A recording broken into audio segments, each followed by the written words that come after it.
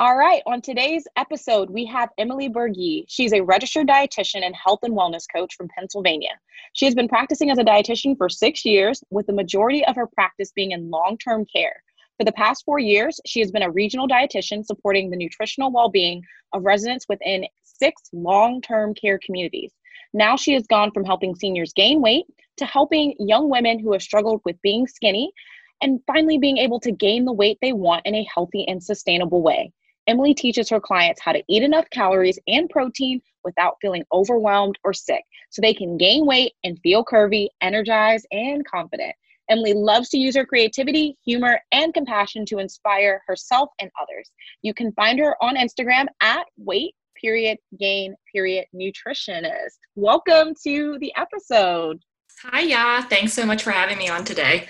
Woohoo! So your journey obviously sounds really incredible just hearing it out loud in your bio. So can you share with the listeners a little bit more about how you started out versus where you are now? Yeah, so like you said in my bio, I have been working in long-term care since the beginning. So I became a dietitian in 2014. And before that, I had actually been working in long-term care since I've been 18. So I was a diet aide. So I originally got that job because I said, hey, I want to go into the field of nutrition. I need some experience. And I started there. So when I started as a dietitian, after I completed my 4-year degree and my internship, I actually started at a nursing home where I was a diet aide. It was not a lovely nursing home. It was a 1-star building. So it was a very interesting place. I loved the residents and I still miss them to this day, but it was very disorganized, very overwhelming, a lot of responsibility. I used to have to take residents out on smoke breaks. That was part of my job. So I learned how to use a lighter. So that was fun. So after that job, I actually started working as a regional dietitian, like you mentioned. So I cover 6 communities, and I'm so fortunate that the company that I still work for them now, they are an amazing company. They have amazing communities, and I do love working there. But I think there's a lot to manage with 6 communities, and I enjoy the excitement of going between a couple, but there's just so much you have to know and so much unexpected moments. And I hear a lot of other dietitians bosses talk about this where you're like, I can't be an expert in everything. So when I decided to seek out Libby, that was when I had realized, hey, you know what? I just want to feel like I have a specialty. I really want to focus on something. Oh, a lot of listeners can relate to being pulled in so many different directions and also being in environments that are out of your control, disorganized, lots of responsibilities, doing things that you don't feel like you went to school for, like learning how to use a lighter. So, I mean, I don't think anyone's like, ooh, my degree is really helping me in this moment. So what I think is really important, and a lot of people are going to connect and harp on this point, is that it feels good to be an expert in something and have ownership of something and do it using your own rules, not someone else's. Yes, it definitely has been. And you know what's funny is that even since starting Livy's program, I feel even more confident in my skills at my current job. So I definitely have shed a lot of that imposter syndrome and just, being able to be confident and help the women that I help in my private practice, it has totally transferred over into the clients that I have at my day job, I would say. Oh, I love hearing that there's crossover and that there's abundance in both situations. You're able to serve this community of women in such a beautiful way that you go to work more fulfilled, more joyous, and that comes out in your work. Not that you weren't before, but you just have this light, this fire, and it just transfers. So I love that so much. So can you talk more about the clients that you now work with that bring about this light and get you really excited to work with them? Talking about your current niche in particular, like how did you come to this? It's a very unique one, and I haven't seen it before. So I would love to know a little bit about how you determined that this was going to be your dream client that you wanted to seek out. Yeah, of course. So when I was deciding my niche, I was between 2 things. So I was between helping people gain weight, which is the niche that I have now.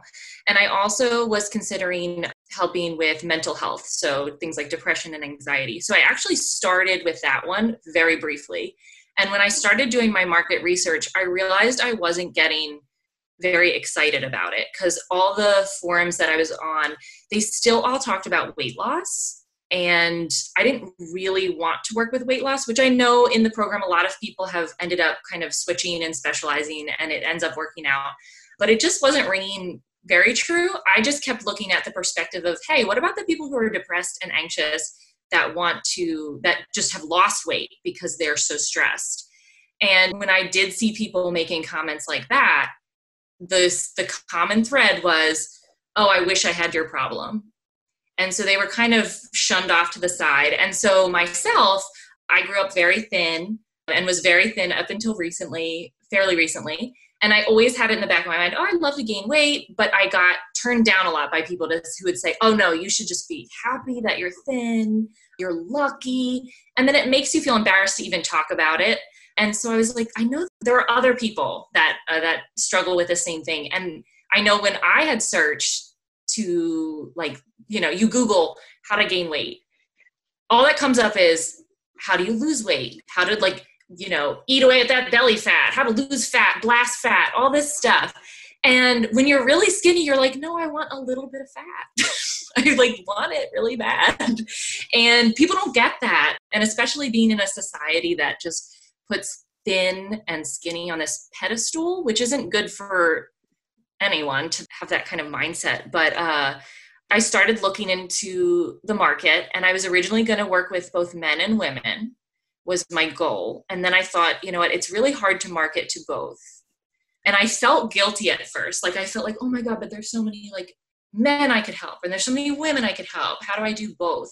But I know Libby's big, push is you don't have to help everyone.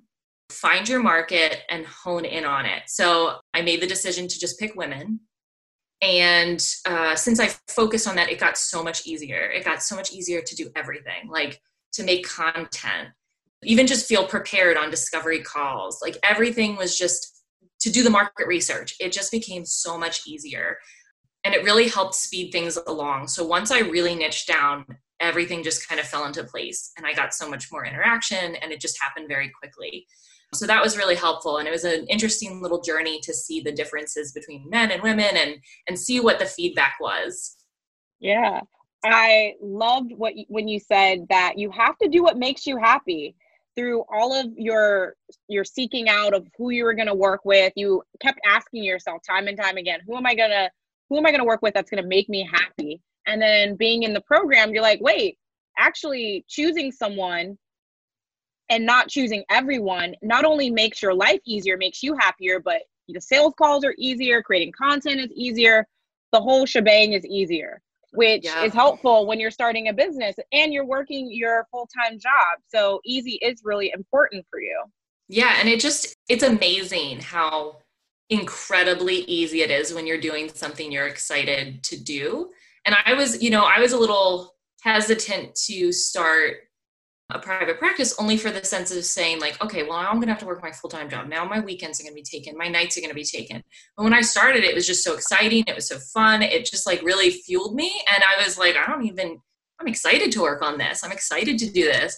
And then the more I just learn about my niche and start to see, and because I do have a personal connection to it, I see it as such a needed space for women who want to gain this weight. And I specifically work with, and I should mention this, that specifically I'm working with women who do not have a diagnosed eating disorder. So these aren't women who had anorexia or any other kind of eating disorder that has led to their weight loss and now they're ready to gain back. These are women who have maybe been thin their whole life. Maybe they were stressed and lost some weight and they don't really know what happened. Because I've even had clients tell me this, and I've personally experienced this. When you say you want to gain weight, you immediately get referred to an eating disorder specialist or an eating disorder clinic. And you don't fit in. It doesn't actually, it's not, you're around people who, are not experiencing the same feelings as you. You're waiting to gain weight. Meanwhile, everyone's talking to you oh, we can't talk about weight or we can't do this. And it's well, I would like some, please. So definitely to hear people say that struggle where they're like, I'm just kind of resigned to going to an eating disorder clinic because I know I'll gain weight because I'll be on their plan there, but they don't leave with any skills that are going to help them actually keep that weight on and feel their best once they leave. Definitely. You definitely have a career at like either Second City, some comedy arena. You're funny. You're really funny. I actually do improv, so that makes things very helpful, especially on stories. Like, definitely, so my social media before this it was literally just it started out as pictures of my hamster. So I had a hamster named Mouse, rest in peace. But I did have a hamster named Mouse, and I took pictures and videos of him and I put him on my Instagram. And then I got the cat, so that was Moose. So my handle was Mouse featuring Moose, and it was just pictures of my hamster, then my cats, and I never showed my face, never did any of that. And then when I had always kind of had this association with Instagram of like, I'm going to have to like be an influencer, and then I'm going to have to deal with all these hate comments, and people are going to be mean, and then I'm going to end up on like some apology video for something I said somewhere along the line, and I'm like, I don't want to deal with that. But I realized that when you treat it as a business, it's completely different. You have boundaries. You are only talking to your client, really, so you don't have to worry about anything else. You just talk about what they want to hear all the time. And anyone who doesn't agree with it, it doesn't even mean anything. It's like, okay, that's fine. This isn't for you. So it's okay. So like I said, though, having the improv, so when I did stories, I was like really scared to talk on the stories because I was like, I never show my face on anything. And then I did it and I was like, oh, this is like fun. I love this.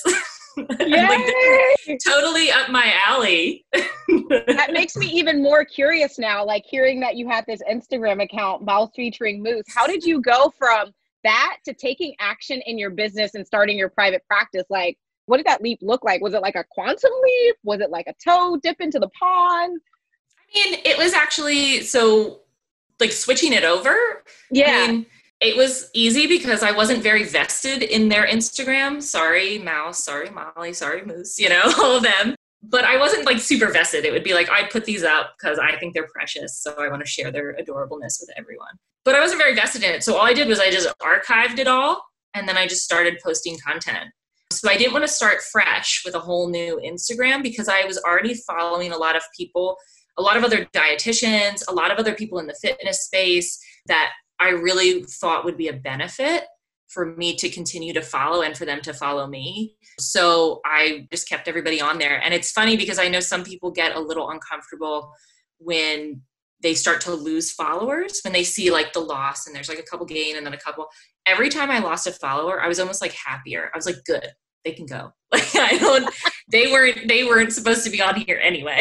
I was so satisfied when, that was just the mindset I had, was like, they weren't my client then. If they left, then that's good. Like, I want to know who's watching these stories, who's liking my things that are clients. And that was just, it made it even easier just to have that mindset.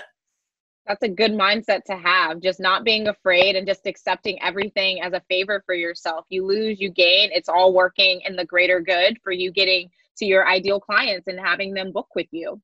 So when you made this transition online, you're still working obviously in private practice. Would you say that there's anything in clinical that has really inspired or motivated you to either pursue this full time or like grow this business a little bit more aggressively so it matches what you're making in clinical? Yeah. So like I said before, the current position that I'm in the communities that I work in and the company I work for, I am just so fortunate as a dietitian to be in this position because I know my boss, he doesn't micromanage me. He trusts me. Everyone in the communities I work in values me and trusts me. So it's awesome. But I almost feel like, not that it's too awesome, because it's definitely, I'm not saying that, but it was like, oh, wow, this is like the most perfect ever. And then it was like, wait, so then I guess I just stay here forever because it's so perfect. Like, where do I go from here? And now that I've been like juggling 6 buildings can be a lot. In the beginning, I definitely made a lot of definitely double booked myself, definitely like missed some important stuff, like was all over the place trying to like make my schedule. And now I'm pretty comfortable in my schedule and really confident in it. So I'm kind of like, it's like looking for the next thing, like, okay, like I'm ready. And I did actually get really interested in listening to like, or reading some books about people who started their own businesses. So this started, I don't even know, I guess a couple years ago. So like the 4-Hour Work Week. I don't know if you've ever read that by Tim Ferriss. And I was like, I could do that. And then when I start to picture, and like, as I became, you know, like after, I feel like when you're in school and when you're, you start your first job, like you feel like you could work forever. Like just doing, you're like, nothing matters because I'm just like, this is new. It's exciting. This is all I've been thinking about for the past, like how many years, like 5-6 years to like finish this degree. So you don't like have hobbies. You don't have other things you want to do because that's all you did. And then after you start working, you're like, wait a minute, now what do I do? Like I need hobbies. And then once you get hobbies and start to do things, you're like, wait, my work day kind of interferes with these fun things. Wouldn't it be nice if I only worked 4 hours a week and I could do more fun things? Like that would be nice. So it kind of changed my perspective on it because I used to be someone who would work. I would work all the time and it didn't faze me. Like I would just be like, I don't need time off. I don't need anything. But then I started to value that time off. And then I was like, ooh, this changes my perspective a lot. Oh, I can hashtag relate, especially since you go through all this education and that is the ultimate goal, is reaching that dream career. And I myself am still a student, but I'm already planning for the future now that I've done a lot of these episodes and I've interviewed people. I'm seeing that's a real possibility that you end up in a career and you're like, okay, this is comfortable, this is safe, but most of the time the positions you're going to be in are going to take up all your time. You're not going to have hobbies and you're going to be like, it's either this or I can pursue this private practice thing and do this 4-hour work week life and actually have hobbies and be a human again. Because you spend time in school just to go to work and spend all your time there. And you're like, this isn't like a good cycle. Like, what? And then it's like a crash. It's like, oh my God, I got to get to this thing. And then you get to it and you're like, wait, it's over. So now what do I do? Like, what's the next thing? And I think just, it's obviously very fulfilling to play by your own rules, obviously. And it's funny because I used to think, so I always kind of had a thing like in me of saying like, I would like to have my own business or my own something. I originally was going to go to school to become a pastry chef. So that was like something I was thinking about doing. So like, you know, my brother-in-law would always talk about like, we need to open our own bakery. Like that's what we need to do. So it was always in my mind. But then you know what I thought about private practice? I always pictured it as like brick and mortar. You have to pick your location. You got to pay rent. Then you got to deal with insurance, which I know there are dietitians that deal with it very well. I know the reimbursement dietitian. She has some really inspiring stuff if you want to work with insurance. But I can barely handle my own insurance claims. Like I'm not at a place yet that I'm ready to deal with other people's insurance claims. Like I'm not there. So I would always picture it and I'd be like, that would be kind of cool. But then all I picture myself is sitting in this brick and mortar office, waiting for clients and taking anyone was what I pictured. Like, all right, I just like that scarcity mindset that Libby talks about where it's like, I can only get the people from my area who want to drive here. And that might be someone with diabetes. That might be someone who wants to lose weight. That might be someone with IBS. And I was like, I can't know it all. Like, and I almost felt like I have to know it all first before I do it. Whereas Libby's is like, mindset is just go and do it, which I love because I've tried to train myself over the years to not be like that. Cause that's how I always have been. Like the just-in-time learning has always been like the way I function. But then I would look around and be like, society doesn't like that. We need to be prepared. So now I'm like, oh, I can just go back to like what I feel comfortable with. But yeah, so that's how I pictured like a private practice being. And I was like, that's not a really attractive option either, because I'm going to have to pay all this rent. I'm going to have to deal with insurance. I'm going to get these random people with random problems that I don't even know if I know enough about. But with this, you're virtual. Instagram doesn't cost anything. It's way more fun. You get to make a bunch of videos. As we were saying before, I love to talk. So like I get to talk all the time. So like, that's great. And then I can just pinpoint the person I want to work with. Like you can't beat that. Incredible. You hit the nail on the head. Is a lot of people, when they think of private practice, they literally think of the brick and mortar and insurance. A lot of people don't think of virtual, and they definitely don't think of Instagram and making money. Mm-hmm. It's kind of like what you said earlier. You thought social media was like this influencing and like kind of showing random stuff, and your video might go viral, and then you're going to regret something you said like 2 weeks ago because someone saved it. You think of all that stuff. Like there's these extremes, right? For private practice and social media.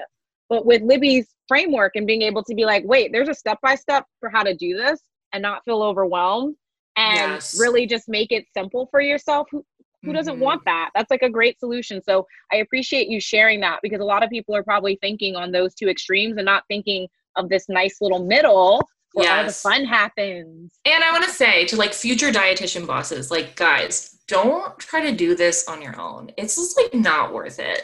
Like, I think about it, it would have taken me to even write like an agreement for my client to sign. I would still be working on that right now. I know myself. There would have been no pressure to do it. I would have been like, oh, I need to write that stupid thing. It wouldn't have been done. And now I've already had clients. I've already, like, everything's done.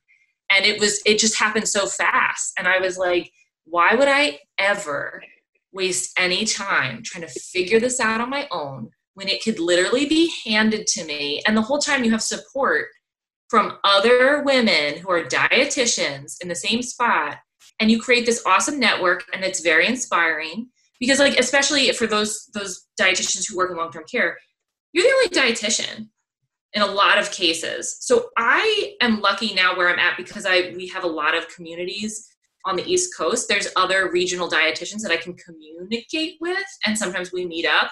But before, when I first started working, it was like thrown to the wolves. Like, I just like showed up. The person who was training me didn't even know that they were losing their position. Like, they were just like, oh, I thought I still worked here and now I have to train you today. And I was like, hey, what's up? And I got about like 6 hours for 3 days. So 6 hours each day for 3 days of training. And I was like, all I learned in school was clinical. I never learned like enough for long-term care. I don't know what to do if this person's had congestive heart failure for like their whole life. I only know what to do if they're like in urgent congestive heart failure. So I did have to, learn, and then you're all alone. It's like, oh, I guess I'm the only one here. And the place I worked had all internet barracudaed. So you like couldn't search anything. So I had to like search it on my little phone to like Google questions I had. And I was like, ugh. But now it's like I have this network of other people who are doing their virtual private practice that's like been handed to me. So I can ask people any questions or do anything. And it's just like, oh, someone will have an answer to this. Yes. Got my jazz snaps, Community is everything. People often forget how important it is. If you are always a lone wolf, especially since we're A types and you're competing to get your A in biochem and get that 3.75234 to qualify for your internship, you're so used to going at this alone.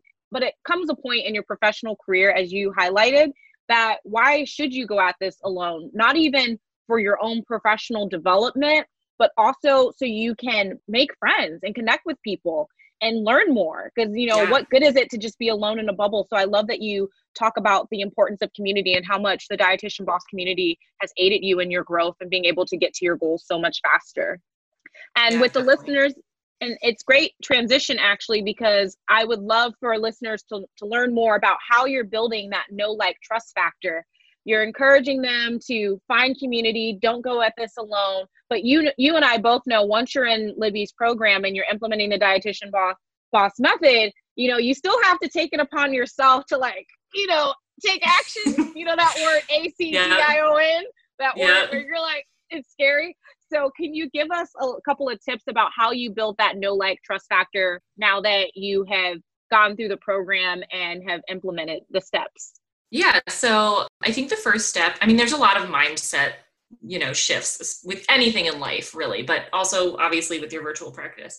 So the first thing is to have a mindset of you are helping people, and that's why a lot of us got into this profession. We like to help people. So by like showing your face, by being present and being there for your clients or for your potential clients, that's for them, like it's going to be, think about people you see in your life, and don't you like it?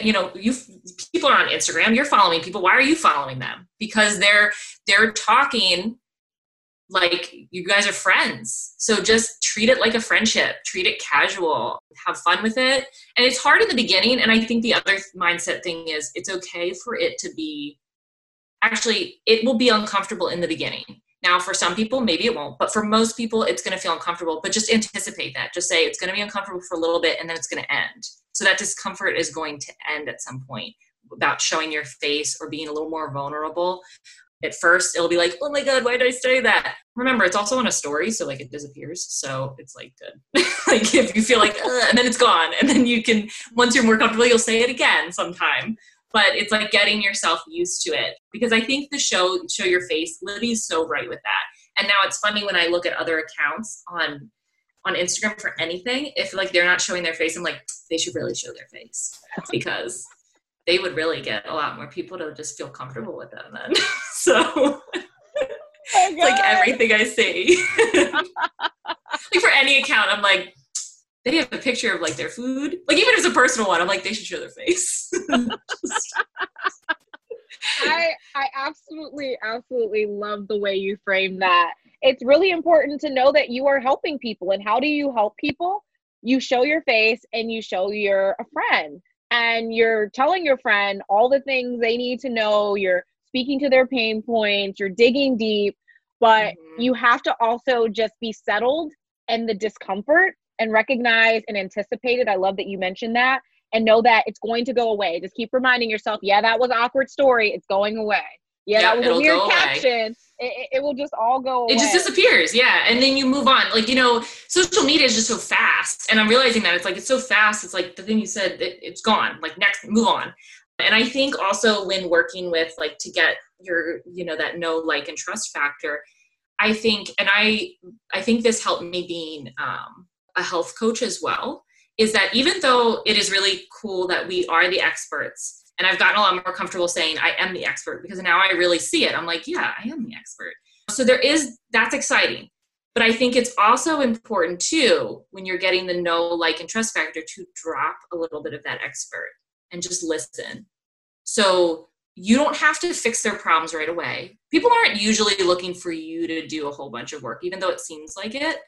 Most people just want to be heard and validated first, and they want to come to their own conclusions. So you're just there as like the guiding force, and then you bring out your expert knowledge when they have true questions about the actual thing. But what you're there for is you are just keeping the space safe for them, keeping the space open. And it kind of takes a lot of pressure off when you're like, you know what? Trust your client, trust that they know what they want, and just be there for them. Just be present for them. Oh, I like this. I kind of want to print it up on a t-shirt and put it up on Etsy. So I love that you said that they're there to be heard and validated. So you don't need to feel like, it's important that you feel like an expert for your own personal confidence, but you got to drop that and be more real, be more relatable. Consider yourself the guiding force, as you said it. I love that wording, guiding force, and keeping that space open for them to feel comfortable and ask the questions. And that's going to make it, like you said, easier for you. You take the pressure off. You're like, shoot, you tell me what you want to hear. I'll guide the discussion, but I'm here for you. I'm here to serve you. I want to help you. Mm-hmm. Yeah, because I think a lot of times, and I've seen this because I've had, I've obviously been an intern and a student over the years, and I've had interns with me as well. And it's helped me learn to watch them learn as well, that it's like, there's a lot of pressure when you are a student, and when you're starting, you feel like you have to know everything. And it's this panic of like, I have to show the world that I'm worthy of like being here. So I must like just throw my knowledge out. Like anybody who talks about any nutrition thing, I just got to like yell it out so that they know I like went to school. Doesn't matter. Like people just want their problems fixed. It's all they want, but they also don't like being told what to do. So it's not your job to fix that, to give them exact advice. What it is you're creating, like I said, cultivating that space for them so to come to an agreement with themselves. So that's how I like to work. And I like to listen for a long time in the beginning with my clients and make sure I'm hearing what they're telling me, what they believe to be true, what their face and their inflection shows me as well, what their emotion shows me, because that's all going to affect how we work together and how they actually can reach their goals. Oh, so cool. I love that you're cultivating an audience that really feels supported. So your work has obviously gone and it's helped you generate leads and you've gotten sales calls because of this cultivation that you prided yourself in, and also just being a very careful listener. So can you share with us how all of that work you've done with your own mindset around business and working on your content so it's really resonating, how has that turned into sales? Can you share a little bit about how much you've made and what's your next goal and maybe even a longer term financial goal? Yeah. So far since I started the program, I've made about $1,000. I would like for this month's goal, I'd like to make 1,200. And for as a long-term goal, it's really cool to follow Libby's handle, because you start to think outside the box with money. Like, I don't even think, like, when I'm seeing people making $10,000 a month, I'm like, what? Like, that was even an option? Like, I didn't even consider it. So now I have to like look at and self-reflect, because I don't even think I need that much right now. But now I'm like, what could I do with that? That would be kind of cool. So you start to think more about it and think about what could your life look like with that? How could it go? And I think I grew up, my money mindset with that has been definitely, I felt very much so that, because my family worked very hard for the money they make and to take care of their family. And they did it all because they had to. It was like, we have to work. My dad went to work every day to a job he didn't like to support us. And I always thought, the harder you work, that's like more honorable, like harder, not like smarter, harder. So now that I'm in this mindset of I could work smarter and not harder, and then end up helping people still. Like, it doesn't, just because you put in more hours or more time doesn't mean you're always helping people more. It means you're probably going to get burnt out, and then you might be like this little grouchy dietitian that's like, meh, like, don't ask me about the green beans, like you start to get like really grouchy. And that was actually the first dietitian that I met, to be honest, that was at that 1-star building that I was a diet aide in. And I remember they were like, you got to meet the dietitian since you want to be a dietitian. And I went and met her. And I remember standing there and she just went, you're making the biggest mistake of your life. And I was like, oh. And she was like, I can't believe you're really making a big mistake. And I was like, why is that? And she said, it's just, you don't make enough money for this. You have so much to do. You'll never get compensated. And she just told me all this stuff. And she had been a dietitian there for so long. And like I said, 1-star building, not fabulous. So she had a very negative view. And I remember being like, that's not how it's going to be. And fortunately, I'm not a little grumpy grump like she is, but I don't want to be a grumpy grump. So, I'd like to avoid that. And I did end up, the thing is, I did end up working with her later. And she said to me, she's like, you know what, I just am frustrated with this particular place I'm in. She's like, I do love being a dietitian. I like doing it. She said, it's just where you work. She's like, working here has been really stressful. So she did clarify it for me. But I remember just being like little, like 18-year-old me, like, I'm so excited to be a dietitian. Oh, wait, what? I know. And then it's funny because, comments like that, whether it's from fellow professionals or significant others telling you you're not going to make a lot of money and there's not much for you to really make in here. And then for you to be in this program, making 1,000, next goal 1,200, hearing that people are making 10,000. Now the stories that you're hearing or any commentary that has been shared with you about money is kind of gets to go out the window, because you're like, there is greener pastures. There are ways to make more money. So yeah. I loved that you were talking about like growing up, the way that your parents really worked hard. It wasn't really about working smarter. So I know that there's probably a lot of interesting stories around money from your childhood. Can you share with us like a money story and beliefs you had about money? And now that you're in a program and you're seeing people are making this much, like how that's changed within you and what you're looking to make going forward. Yeah. So I think I had a really big, and I still have, I would say at once starting this program, I fully have released my old money mindset. Every once in a while it sneaks back in, but I have always associated making a lot of money with being negative, like selfish, or being like, why would I deserve it?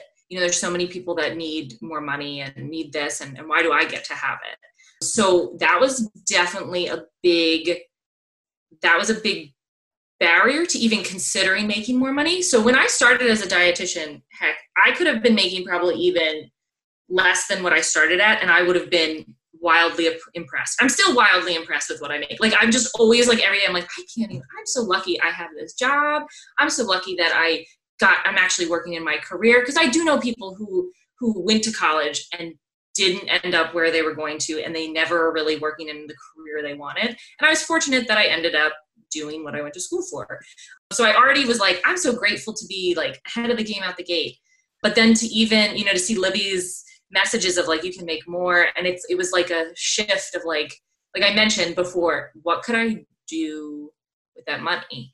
And that selfishness, I had to like shift that mindset to be like, okay, so why would it be selfish for me to make more money if I could use that money then to be helping people still? I can still factor that in, so if I make less money, like I said, and became a grumpy grump dietitian, I'm probably going to like be awful to be around. And then I'm also not going to be giving anything back per se, because once I decide, once I have kids and a family and all this other stuff, I mean, that money is going to quickly get allocated. I mean, yeah, as a single person now, I'm like, I have a job. This is great. But, if I have some kids or, a family, it's going to end up costing me more, and I'm not considering that. So I'd like to set myself up for a comfortable life where I can support my family, but also if I choose to support other things, I can.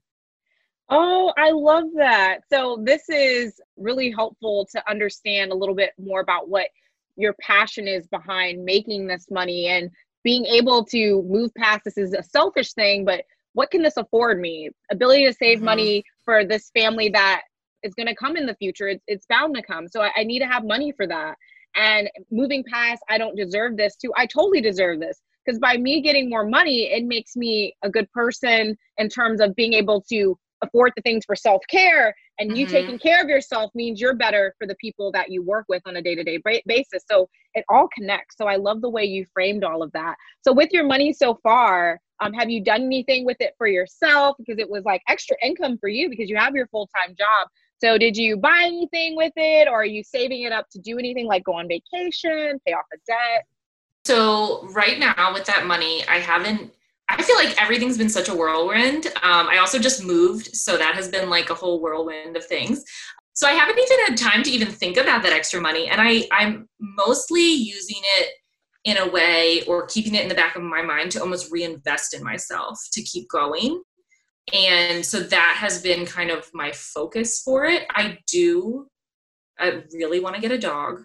I have my 2 cats, but I do want a dog. And that's almost like the simplest of things to want more money for, is like, I want more animals in my life. And like, if I have more money, I can get more animals. And I have this happened, like back in, I think it was like November, I had this moment where I like saw these alpacas and I was like, I think I want to own alpacas. And then I've been on this kick for alpacas. And I was like, but I don't really want them to be my business. Like, I don't want, that seems unreliable. And it sounds like it would ruin the alpacas for me, because I'd be like, I need to make money to like live. But then I was like, wait, if I do this and make a bunch of money, I can take care of my alpacas. I can have whatever animal I want out in that field, and I can just enjoy them and invite people over to enjoy them. Like, and it's just a simple, like, ridiculous. What I told people, I was like, I think I want alpacas. They're like, this is a very Emily thing, but also why? But you know what? But that's what extra money and doing what you love affords you. That doesn't sound crazy to me. I'm like, yeah, girl, you want an alpaca? Let's do it. I want to wake up in the morning, get my coffee. Another thing that I love to do, this is like my like guilty pleasure, is I love to watch people's morning routines on YouTube. It's like my favorite thing, because it like inspires me to like do things in the morning. So I'll just watch people like get ready, and I'm like, my morning routine would be like, I get up, I get my coffee, I walk out and say hello to all my alpacas, and they'll all have fabulous names, and they'll like come up to me and nuzzle me, and it'll be so cute. Like, that's all I can picture, is I'm just like, I just want that. Or you're on track. You're going to reinvest your money in your business, make more money, get a dog and alpacas. I'm here for it. I want an update. You got to drop me a DM when this happens and a couple of photos. Oh, they'll be on my Instagram stories. They'll be on there. Awesome. So now that you're working towards getting alpacas, and that means you're growing your business on social media. So can you share a little bit about your experience, like growing it now that you've like gotten to this point where you fixed your money mindset? So can you just walk us through that process right now? Yeah. So to grow it, I Yeah. am obviously, like I mentioned before, don't try to do it alone because it's unnecessary. Invest that money into people who are going to help you make things happen faster because you're going to make your money back. So the investment is scary up front, but you're going to make the money back. So like I am much more willing to invest money into something that will help me get to the next step. So that's something that I do. I also, just in the growing process, it's been really fulfilling to have like the amount of DMs that I get, the amount of like interaction I'm getting on social media of people who are just like, thank you. Like, even if they're not even purchasing my services, maybe they're not ready for it, you know, whatever, just to hear it is like really fulfilling, and overcoming that money mindset of charging people as well, because that was a big barrier of saying like, here I'm going to like, this is like my price point and that's my price point, was something that I was like, oh my God, but what about people who can't afford it? And it's, you know, like it was definitely in my mind and made me feel like, I don't know if that's right. And then I thought about how many times I've invested in myself and my health and the things that I do. And I'm like, yeah, I chose to invest in those and they've benefited me. So what's any different than my services? Someone's investing in me and I'm going to give them a solution. I'm not just telling them some bogus thing. I'm not just taking their money and being like, oh, good, I got it. Like, it's not like that. I'm actually giving them a service that's going to change their life. So it's a very fair deal. So changing that mindset as well. Yeah, that is so important to know that investing in yourself is going to help you do things faster. I know you mentioned that earlier on, but a lot of people embarking on this, it can be really scary. So what you said is really insightful and really helpful. And I hope other people out there don't do this alone and they just seek out help so you can get through being on stories, creating content, not posting all your alpacas, not doing Yeah. random stuff. They're cool and all, but it's all Yeah. about what your client needs. So getting help is so instrumental. So Yeah. you now have an approach to sales and you have an approach to mindset. So can you share with us like how you're approaching these sales and how your mindset is shifted now that you're attracting clients and you're making money online using Instagram? Mm-hmm. So definitely confidence factor to just be able to feel confident in my services. And, you know, I really truly, and like I said, I'm selling them a solution to a problem they've had that they have nowhere else to get support at. And that's a really cool thing. So that has been like the biggest benefit. It makes sales easier. It makes the process easier. I was really fortunate, you know, my first sale, I watched the modules that Libby made and I was like, okay, I got this. And then my first person, it was easy. Like it was an easy sale. It was quick. And I was like, wow. So that was great because it was a great burst of initial confidence. And then when I had other discovery calls, I was like, oh wait, I need to watch those modules again because those old mindsets had started creeping back in. Like, I don't want to like tell them they should buy it because they're not sure. And it's like, well, of course they're not. How many times in life are you not sure? They need someone to be sure for them because they're trying to change their life. Like they need you to be like, yes, now is the time. Don't wait anymore. Because why wait when you can solve your problem now? So that mindset shift was like, I had to think and go, oh yeah, wait, I need a system. Libby was right. I need a system for these sales calls. Like, the first one was just lucky. Yeah. Oh my goodness. I'm dying because it's one of those things where you watch them, you're like, I got this, because she goes through it so clearly. It's a step by step. Mm-hmm. But then you realize like, wait, you really have to finesse it and practice and really hone in on it. So Mm-hmm. I love that you were vulnerable enough to share that you gave it the first go, but it still needed some work and some energy. And, you know, like all things, you get better with time. So don't be afraid. Mm-hmm. So now that you have shared a lot of your backstory, we've gotten to know about your humor, gotten to know your experience in clinical. And a lot of people now are like, okay, she's convinced me. She's a person who's she's currently in clinical. Now she's showing up in her private practice on social media. I now need to show my face. She's talked about showing her face. That's a key part, and being on Instagram. So do you have any advice for people that are scared to show their face? Yeah. So like I said before, it's going to feel uncomfortable for the majority of people when you start. So like majority, you're going to feel weird. Like embrace the discomfort and the weirdness. Just like get hyped for it. Like, this is gonna be weird. I'm gonna do it. So just like lean into it, and then it's gonna go away. Like, it will definitely go away. Like, it's going to go away. But just be ready for the beginning, and just like be like, this is it. I'm doing it. Just feel it. You know? And I know, because it's nerve-wracking, especially if you're a person that didn't use social media, person that doesn't feel comfortable being in pictures, doesn't feel comfortable in things. And the same thing is also, like, remember, you're not an influencer. Like, people are coming to you to get your services. They're not following you just to look at you. They're coming to get your actual services. So, like, you don't have to be all done up on your stories or whatever. You don't have to be all like, just be present, say what your offer is and what you can help people with. Because that's all they care about. They're not trying to, like, I mean, I don't even know I guess you'd follow an influencer just to look at them. I mean, I guess that's all you do, really. I mean, I don't know. Luckily, this isn't an influencing program. Like, if that was the case, and that would be important, girl. Go put on that eyeliner, but that's not. Yeah. I mean, there's definitely people that I follow, and I love to look at their things. And like I said, that's what I thought I would end up being. I was like, that doesn't fit me. You know, there's people that I love to follow that I like to look at their stuff. I love the pictures they post. I definitely like the workouts they post. Like, there's definitely a lot of cool ones out there, but like, I didn't see myself as that. So just separating that idea, because I think when you're afraid to show yourself, it's because you're afraid you're going to have to be in that category where it's all about how you look, and you're worried about people responding about your looks. Yeah. So important that you made that clear distinguish point between being an influencer and being someone who's running their business. They're two completely different things. So it's important that you separate those two.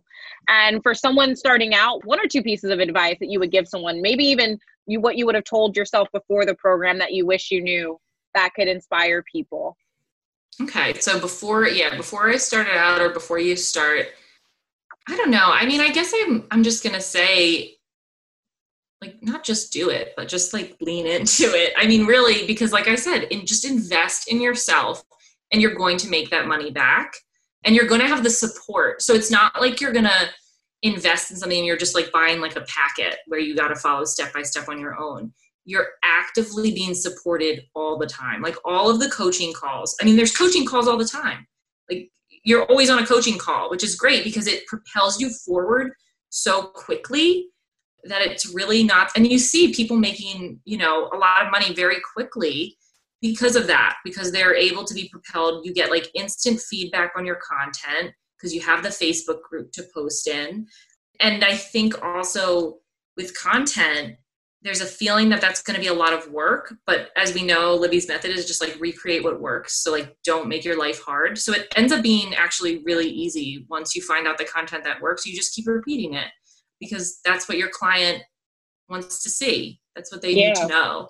So so just jumping in and not overthinking it. Yeah, I love leaning into it. That too can also be on a shirt. But I also love that you mentioned getting support, and know that this isn't going to be, oh, you're just thrown into this. There is a lot of support within the program. I definitely agree. There's a lot of calls. Like, so much. And I needed that. Like, and that's how what happens is I get very excited about something and I go like all in, and then I'm super focused on it. And then I fall off somewhere when I hit a wall of something challenging, like writing that agreement that I was like, I don't want to have to write this like paperwork, like something paperworky. And then I fall off.